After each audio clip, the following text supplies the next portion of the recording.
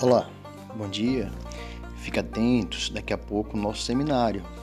Cada detalhe, cada colocação é muito importante e você precisa estar atento. Cuidado para não ler o slide, cuidado para não ficar lendo o que você anotou.